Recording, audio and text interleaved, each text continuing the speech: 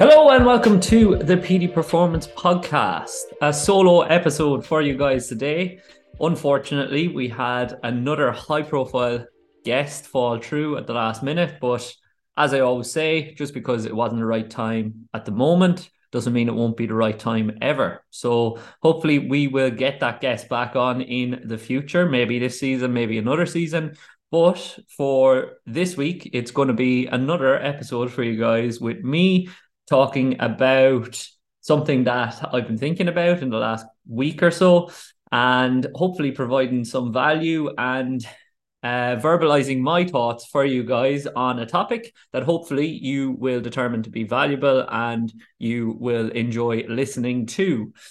Our subscribers are going up, which is good and must be a good thing given that we've been doing a lot of solo podcasts and we have had some very, very good guests on. But if there's anybody you would like to hear from in the near future, then shoot me a message and I will be sure to get in contact with them. And it would be great to have more guest conversations for you guys. We obviously have planned to, just things have not been lining up yet. But as the GAA season continues and more teams get knocked out of the championship, I have a feeling that we will have more opportunities to talk to some players, some coaches, given that they will have a little bit more time and probably will have a little bit more ownership over their own time and their ability to talk to people that they want to talk to. So today's conversation or today's podcast is in regards to a conversation that I had with a young coach at the weekend. No, it was actually last week I had this conversation with the young coach. And what it was I was post a conversation with my management team that I'm working with down in Ballintubber. And they've been going quite well. Obviously, we had Killian playing last week and we came away with a win and he had a great game. But of the couple of goals that were scored, Cahill decided to send me through clips of the goals and he could see a direct transfer of what we had been working on in terms of development of game speed and microdosing our speed and our change of direction work pre-training on our midweek training sessions in the goals that were scored. So I thought they were fantastic examples of game speed. One of a break up the field in transition and hitting a high speed in transition, maybe not maximal velocity, but definitely close to it. So I alluded to the fact that improving maximum velocity is going to increase the anaerobic speed reserve of the player, and then they'll be able to tolerate lower intensities a little bit easier and hopefully get through more high-speed running throughout the game. And the second one was of a player taking on a man one-on-one, beating him, going past him, and then sticking it in the bottom left-hand corner, which was obviously fantastic. So an example of change of direction, beating a player one-on-one, and something that we have been working on weekly since the start of the season in my system that I have been using and implementing with the help of Connor, who's been doing great. He's been working down there in Ballintubber with me going down periodically and me doing the programming and talking him through implementation of the programming. So the question that was posed or the statement that was made by the young coach was, I feel that you're taking credit for these scenarios or these execution of these tasks, and I feel like it's conjecture because I don't think you can take credit for that. And I had a conversation with the young coach and I had a good chat with him actually, and he kind of went back a little bit in regards to what he had been saying once we had that conversation and we hashed it out, because as I described to him, I am not taking whole credit for that action happening on the field and that player being successful in beating the man and sticking it in the bottom corner, or in that player transitioning and then sticking it in the net as well. There are so many factors that play into success in a game of football or in a game of hurling. Ultimately, I can only put the athletes in a position that they can create more opportunities for themselves on the field and then hopefully have a better chance of executing under pressure in those opportunities. But ultimately, it is the athlete who we have to give the credit to because they have executed the skill and they've put the hard work in over the weeks in order to put themselves into a position to execute successfully and to achieve success in the task. Now, his point was he feels that the sports coaches have more of an impact than an S&C coach in the execution of a goal scoring opportunity. And absolutely they do. First off, it's the player, then it's the sport coach. I'm not telling anybody how to finish, but I am coaching them and helping guide them to having more opportunities to beat players one-on-one in training, which therefore is going to give them more reps, improve their efficiency and effectiveness, and then hopefully that will transfer to the field in that they'll be more effective at beating players one-on-one, and then they'll be presented with that goal scoring opportunity. They still have to finish that, and I'm not going to coach them on how to finish. That's not my job. Everything that I am doing or part of what I am doing comes before that. I'm also improving their fitness levels, their aerobic and anaerobic capacity through the use of whatever means I'm using for conditioning at that time. It may be tempo, it may be small-sided games, it may be top-ups, it may be multi-directional tempo, it could be any sort of dribble conditioning, it could be sprints, it could be anything. But I am putting the athlete in a position that they will be able to execute and create more opportunities on the field. But I'm not taking credit for that. But at the same time, the conversation that I had with the athlete was, we have to get to a stage as coaches where, sure, we're not taking full credit for anything, but we have to get some gratification somehow and say like, okay, good. That player did that and I have been helping them to do that in training. So I feel good about myself that it seems like I may have played a part in that. As well as that, me putting those posts and those videos up on Instagram was a way of rewarding the player for fantastic execution of the skill. So through positive reinforcement, hopefully those players and other players that I work with are going to be more likely to attempt to work on those skills in training and then hopefully take players on one-on-one in games to try and showcase those skills. So it's not just about me, it's about the player. Although at the same time, as coaches and as a businessman, it has to be somewhat about the coaching and the business at some stage. So you've got to showcase what you're doing. So I don't think there's anything inherently wrong with showcasing success in what you're working on with your athletes. In fact, I think you should be doing that as long as the athletes are okay with it. However, the number one thing as a businessman and as a coach is to get good results, number one. If you get good results, you'll have positive word of mouth and you'll get more referrals as a result. But after that, from a marketing perspective, you've got to showcase and attract clients and attract people and eyes to what you're doing, because that's the only way you're going to get leads that aren't direct referrals, which is important as well if you're going to grow as a business as much as you want to grow. And ultimately, as a businessman, you do want the business to grow. I always say that my mission is to improve the standard of care in the GAA for S&C and improve the level of education in regards to S&C in the GAA. But that only works and that only happens if the business is functioning. So in order for the business to function, I've got to get people into the business and get them success and guide them towards success. And in order to get people into the business and guide them towards success, I need to attract them. And that's why we put things on social media. It's a shop window for people that may be suited to the programming, to our system, and to working with us. If we attract the right clientele, we'll be able to get them good results.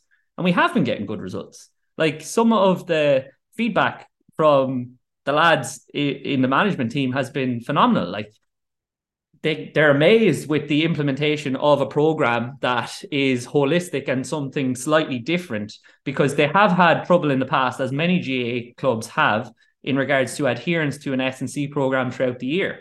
Adherence has been phenomenal. And then feedback from within the group, from players I've been speaking to and other coaches that I've been talking to, is fantastic. They say that they feel better in the second half than they have before.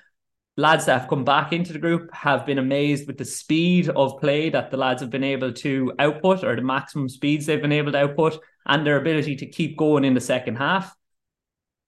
Like, these are all positives that you have to take as a coach and as a performance coach, S&C coach, and as a businessman, in that you have to assess whether you're making change and making substantial and significant change in the people you're working with. And all of these pieces of feedback are positive. So why would I not say that, look, what I am doing, I feel like I'm doing a good job? Ultimately, the athletes and the coaches that you're working with are the ones that get to determine whether you're doing a good job or not. But through feedback by those coaches and those athletes, then we can attempt to feel good about ourselves, because we want to feel good about ourselves in the job that we're doing. I've spoken before about I tie a lot of my self-worth to my ability as a coach and my effectiveness in the working world. And I used to do it as an athlete, and now it's more as a coach. And some of that is probably not the most healthy thing in the world, but it makes me feel pretty good about myself when things are going well. And the important thing is that now I am diluting it a little bit, in that now I'm assessing how effective and if I'm being a good friend, a good brother, a good son, a good cousin, a good nephew, etc. It's not all about, and a good golfer as well. Let's not forget to golf. It's not all about the coaching, but at the same time, I would say a significant amount of my self-worth is tied to how well I do and how well my teams do and my athletes do and how they're feeling. Because that's a large part of my life. Like, I spend umpteen hours a day focused on coaching, improving my coaching process, improving the business, improving everything that I'm doing so that my athletes and my teams improve that I'm working with. And if they are improving and they're feeling good and they're giving me positive feedback, you bet your bottom dollar I'm going to shout about it on social media, because it makes me feel good about myself, and hopefully I'll be able to help more people as a result of doing that. So I had the conversation with that coach, and ultimately, he probably didn't really understand the full scope of what I'm doing with the teams, in that it's not just S&C, it's not just in the gym, it's not just that 10 minutes on the pitch. As a head of athletic development, I am helping the coaches to organize the training in terms of the rest periods, the work to rest ratios, in terms of what small-sided games we're going to fit in, what type of drills we're doing. I'm color coding the sessions based on what they're should be doing, the length, duration of the session, what should be ticked off on that night in question, and what we should probably steer away from. So I'm getting more of a helicopter view of the whole program than just simply giving the athletes things to do in the gym and things to do on the pitch. As well as that, we're progressively challenging the athletes in terms of their skill development and integrating it into the technical and tactical aspects of the game throughout the season. What I'm doing with each team is slightly different, because each management team and each team that I'm working with need slightly different approaches. Like, with one team in particular, I might be helping them to identify what phase of tactical periodization or aspect of tactical periodization they're going to work on a night in question. So I might help them to organize their monthly schedule in regards to what I've spoken about previously, whether we're focused on attack, defense, transition to attack, or transition to defense. And then we might pair specific skills with those, like I've spoken about previously in regards to hurling. It could be blocking, it could be striking, it could be hand passing, it could be catching or fielding, etc. In football, vice versa. Obviously, no hooking in football. And then obviously we have had great success with our fundamentals that we've been employing as a result of a conversation I had with an elite athlete and what they've been doing down in Australia. We have put in 15 minutes of isolated skill development work at the start of training in different scenarios that the athletes will find themselves on the field. And we've had great buy-in to that. Like, we've had really, really good numbers at our sessions across the week. And it's only 15 minutes, but it's 15 minutes of focused work and reps that are concentrated, and they are purposeful in terms of the practice. There is pressure on each rep. That could be time, spatial pressure. They are performed at intensity, and there is great value in stressing the system to execute under pressure, intensive pressure.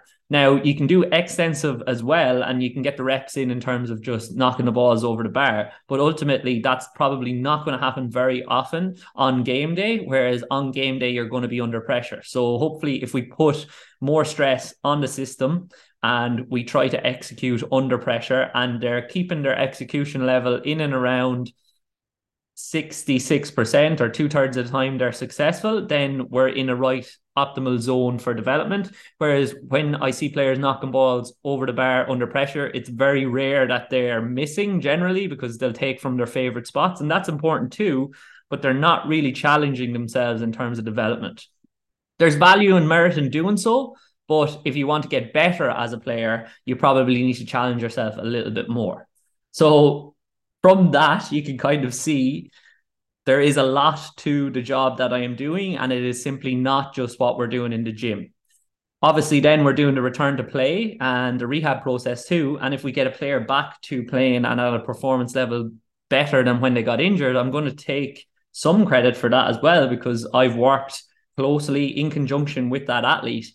And when you spend that amount of time with an athlete, you really, really care about them. Like, if somebody becomes re-injured, which I've had happen in the past, it really hurts. It really hits you. You really feel for them. You have a lot of empathy for them, because you've been there in and out for all of the hours that they've put into their return to play in the rehab process. And ultimately, you'll be assessing your own system and saying, look, I need to improve things, because obviously what I did not achieve success. And success was that player returning to the pitch and not suffering re-injury. So you have to adapt, you have to change, and that's the benefit. You learn from your mistakes, similarly to what your players are doing. And just today, I was assessing our injuries as well, and our acute injuries, and like, that's one of the pieces of feedback that have come back from Ballintubber, is like, our injuries are down very significantly, in that they haven't had a hamstring injury yet, is what I was told, which is absolutely insane considering we're at the end of June, and they said they had an epidemic previously. And look, I can't take ultimate credit that, like, I'm not going to say that I have all the answers, but ultimately adherence to a structured program, as well as continual and progressive exposure to sprint training and high-speed running through tempo, and getting better and more efficient in our change of directions and controlling the training environment, ultimately probably has played a part in that. And it's a significant change. So what has changed for them? Well, we've come in with a new system, a new approach, and the players have been more adherent than they have been previously. So ultimately, the players being more adherent is down to them, and they're reaping the rewards for it. But I have played a part in guiding them towards improved adherence and guiding the coaches to structure the training sessions. And they must take credit as well, because they have been really open to changing, and they have been open to hearing me out and open to asking me questions and trying something new. And hopefully it continues to work. I'm interrupting this podcast to let you guys know that I have 3 spots available for coaching in July. This is for online coaching in the Petey Performance Premium Pack, or hybrid coaching if you would like more in-person coaching. I've been doing a lot of work with people in person in regards to return to play, development of speed and change of direction. So if you would like to grab one of those spaces, make sure to drop me a DM with the word coach immediately. These spaces will potentially go quite quickly, and then I will start getting people into the program for August. So do not wait. I don't want you to miss out. Now, back to the podcast. And then I was assessing our injuries for one of the other teams that I'm working with, and we're at where we were last year. However, and a big caveat, because I will always try to see the positive, unless there's significant negatives to be seen, we are working with a smaller squad, and we have played far more games this year than we did last year. So if we're on par with where we were last year, and assessing those injuries, they haven't been as severe as last year, then ultimately we're probably moving forward, and we are moving forward positively. and we are making a significant difference. Now, can I change things and try to improve things for next year? Absolutely. And I'm always taking in information and seeing and assessing what can be changed. And in relation to those injuries, I'm assessing where they are most commonly occurring and how we can attempt to address those injuries. But luckily enough, the majority of them, barring one, have been all grade one. So grade one is relatively easy to deal with. And as well as that, we have been able to get those athletes back on the field quickly. And out of those athletes, none of them have become re-injured yet, which is a huge, huge, huge positive, obviously. So not only are the athletes getting better, but I'm probably getting better as well. And I'm understanding and I am figuring out what works for different athletes because I've spent more time working with them. And as well as that, any S&C work or any speed work, change of direction work, and conditioning that you put down, as I've spoken about with athletes this week, it's not only work for that season and that next few games, it's work and a base that you're putting down and foundations that you're putting down for the years on top of that. So like at this stage last year, if I asked some of my ladies to sprint 50 meters or do a 10-meter fly with a 40-meter build in, they would have looked at me like, not a hope. I haven't even done much of a warm-up. We've only done 6 minutes. I asked them to do it last night. Not a problem. All of them went to the maximum. All of them felt more comfortable. And that has been through a couple of years of progressive exposure to more and more sprint volume and more strength training and getting them more robust in regards to tolerating that sprint volume. And I probably do push the boat out and push them a little bit further in terms of the volumes that I look to get them through than other coaches would. And I'm vocal about that as well, because a lot of other coaches have questioned me and asked like, well, why don't you just do 20, 30 meters? Because they're never going to sprint more than 20, 30 meters in a game. Well, they feckin' might, and they better be prepared to do so if they are forced to sprint longer distances than that. And football is a game of transition, especially at the moment. There's quick transitions, get the ball up the field as fast as you can, and you need to be able to get back. Like that Paddy Durkin example where he chased back Matthew Tierney at the weekend and put pressure on him to prevent Tierney from getting a shot in on goal. An ultimate and a fantastic example of why we must be able to sprint maximally for longer distances than 20, 30 meters. Because even if it just happens in isolation once every 2 games, you better be prepared, because that's when the risk is going to be highest for an injury. And the big game moments happen at speed. As well as that, you see Con Kilpatrick running through and slotting that ball over the bar, just beating everybody for pace. Like, I've had tons of examples the last few weeks of players just absolutely busting their bollocks, excuse the French, to beat other players and being able to do so, given that they potentially have a higher maximum velocity than the other players, better acceleration or better max velocity. We can't ultimately put it down to one or the other because I don't have the data. I don't have the GPS. I'm just assessing using my coaching eye. And I don't think that's conjecture. Like, obviously, they're going to have to be able to execute under pressure on the game day, but we can put them in a position where they're able to execute and they have a better chance of executing through our training and through organizing our training effectively. So, as well as that, what I will say is if we're going 20, 30 meters, okay, fine, we're developing acceleration, and some of them are going to hit max speed after 10 meters if they're GA players. But if we go 40, 50, even 60 at times meters, they're still working on their accel because they're getting exposure to accel at the start of that sprint. But they're also getting more volume of exposure to maximum velocity. And from my conversations with Alan, he goes for a 90 meters over 90% approach for development of max velocity. And how much of a 30, 20 meter sprint is going to be above max velocity? Maximally, maybe 10, 15 meters. So how many of them are you going to have to do repeatedly in order to get that 90-meter threshold in training? Quite a few. Whereas if I just run a couple of flies and they get 30, 35, 40 meters exposure, and they do two of them with a rest period of 3 to 4 minutes or whatever in between, depending on the distance, then it's going to be more efficient because my time is limited as a coach. I'm only going to have 10 to 15 minutes. So it's much more efficient to do a couple of reps above and beyond what they might experience and expose themselves to consistently in a game than it is to expose them to multiple accelerations. Now, we can do multiple accelerations, and because we use a short to long approach, we do them at the start of the season.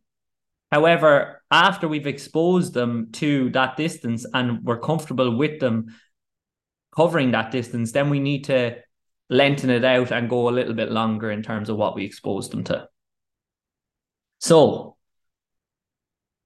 this all brings me back to chatting about potentially like what it is that I am doing and why it's different, I suppose. And it is different, slightly different at least, and it only is allowed to be different because the coaches that I work with are so open and responsive to what I am presenting to them. They're ultimately okay with doing something in a different way, because if we don't do it in a different way, we can't expect better results than everybody else. You can't expect better results than everybody else if you're doing the exact same things that everybody else is doing. So we don't ultimately have the secrets or the secret sauce or the keys, but if we implement a slightly different system and we implement it well and we focus on athletes feeling good and getting what they need and an individualized approach for each of them, or as much as is possible in a group, then hopefully each athlete will be as in the best possible position individually, which will hopefully lead to a better team in the long term and more cohesion as a team in the long term.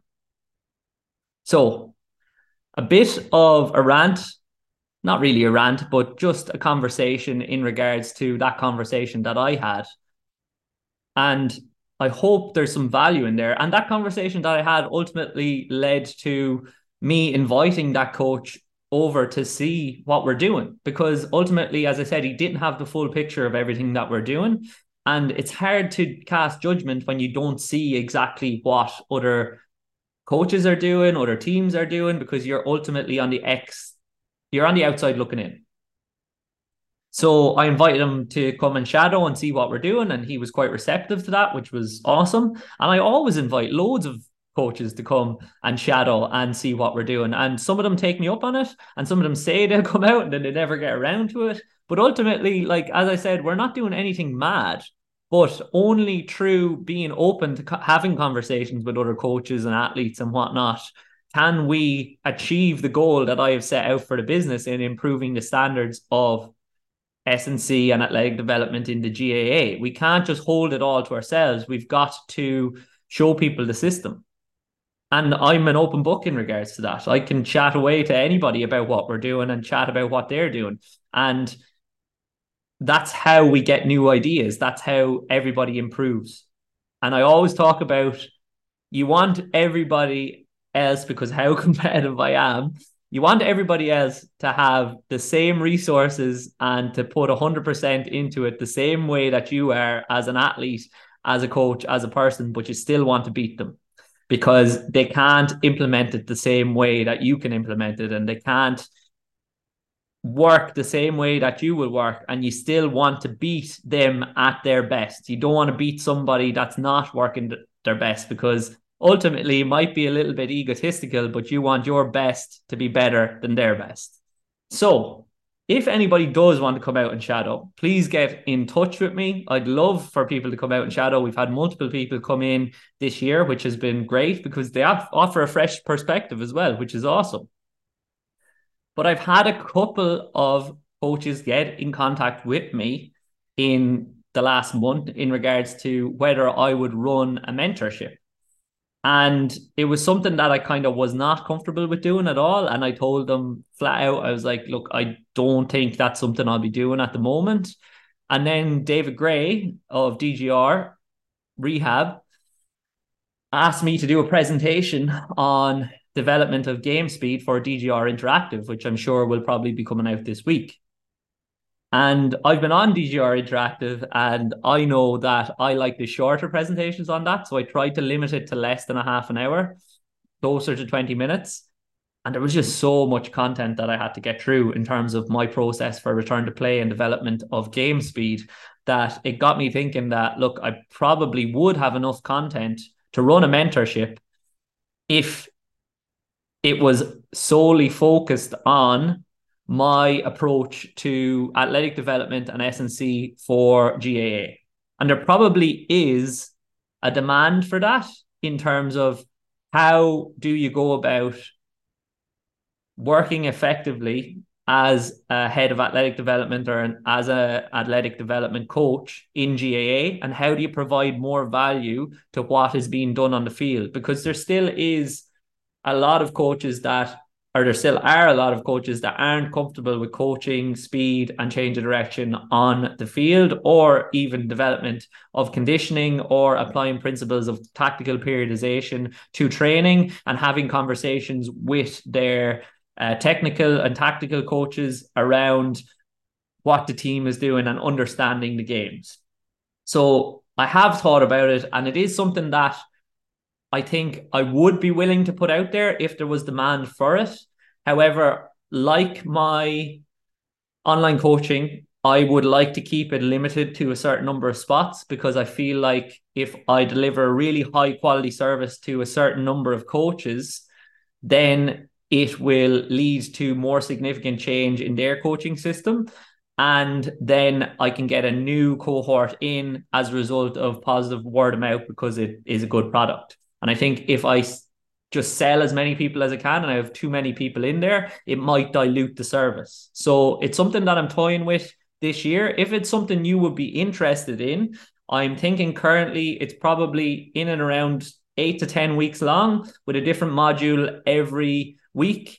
And similarly to what Alan did, I would look at potentially an online and a hybrid model, in that the coaches that were in there could potentially come up and shadow and see what we're doing and see how we apply it in person as well.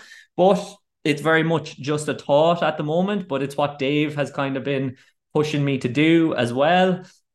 He's like, you need to try to coach other coaches on your system and teach them, because me, having worked in third level education previously in terms of lecturing in biomechanics, like I've seen that some of what is being taught is a little bit outdated, and it's a little bit more difficult to apply it to what you're actually doing as a coach. It's very much just theoretical.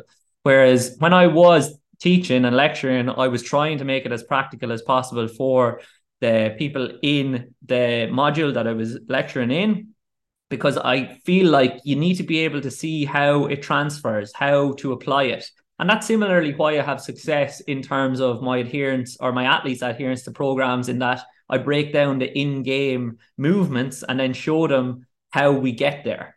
You've got to see how it transfers and how it translates. And I think that has improved adherence of my athletes. And I think it could potentially improve people's coaching systems, in that they could see, right, this is the sport, this is what the athletes need to be able to do, this is the way the team is going to set up, this is what I need to be able to focus on and develop as a coach. And it's not just what we're doing in the weight room. Sure, we could probably talk and do a module on weight room development. However, that's a very small part of what we do as S&C coaches and athletic development coaches, at least in my perspective going forward. I think and as Alan has said, I think we need to stop just being comfortable in one place in the weight room and not being comfortable and letting the athletes figure it out themselves on the pitch, because we're not comfortable going out and developing in that regard. And I would certainly like to help some coaches, I think, if they are unsure of that, to develop in that regard. So if you'd be interested in that, drop me a DM. We can have a conversation about it. And if there is demand, potentially that's something that I would put together. Other than that, if you're on DGR Interactive, shout out to David. Check out my presentation. And if you have any feedback for me or any questions for me on that, then just shoot me a DM as well. In regards to online coaching, if you're an athlete that has listened to this conversation, then I have 3 spots available currently for online coaching in July. If you want to grab one of those spaces, then make sure to drop me a message. I've actually been getting a lot of messages and scheduling a lot of calls in the last week or so. So that's all going well. So people are seeing value in what we're doing and they're interested at least. So they may be sold very, very quick. People might snap them up. But if you want to jump in for August or even for off season, then we can have a conversation around that as well. Or if you simply just want to pick my brain in regards to what you're doing, I'm happy to do that too. That's how we improve the standard of the care for the GAA athlete overall. And that's ultimately the goal. So a lot of rambling there for you guys today, but I hope you've enjoyed it. And if you did enjoy it, please remember to like it, share it, and send it.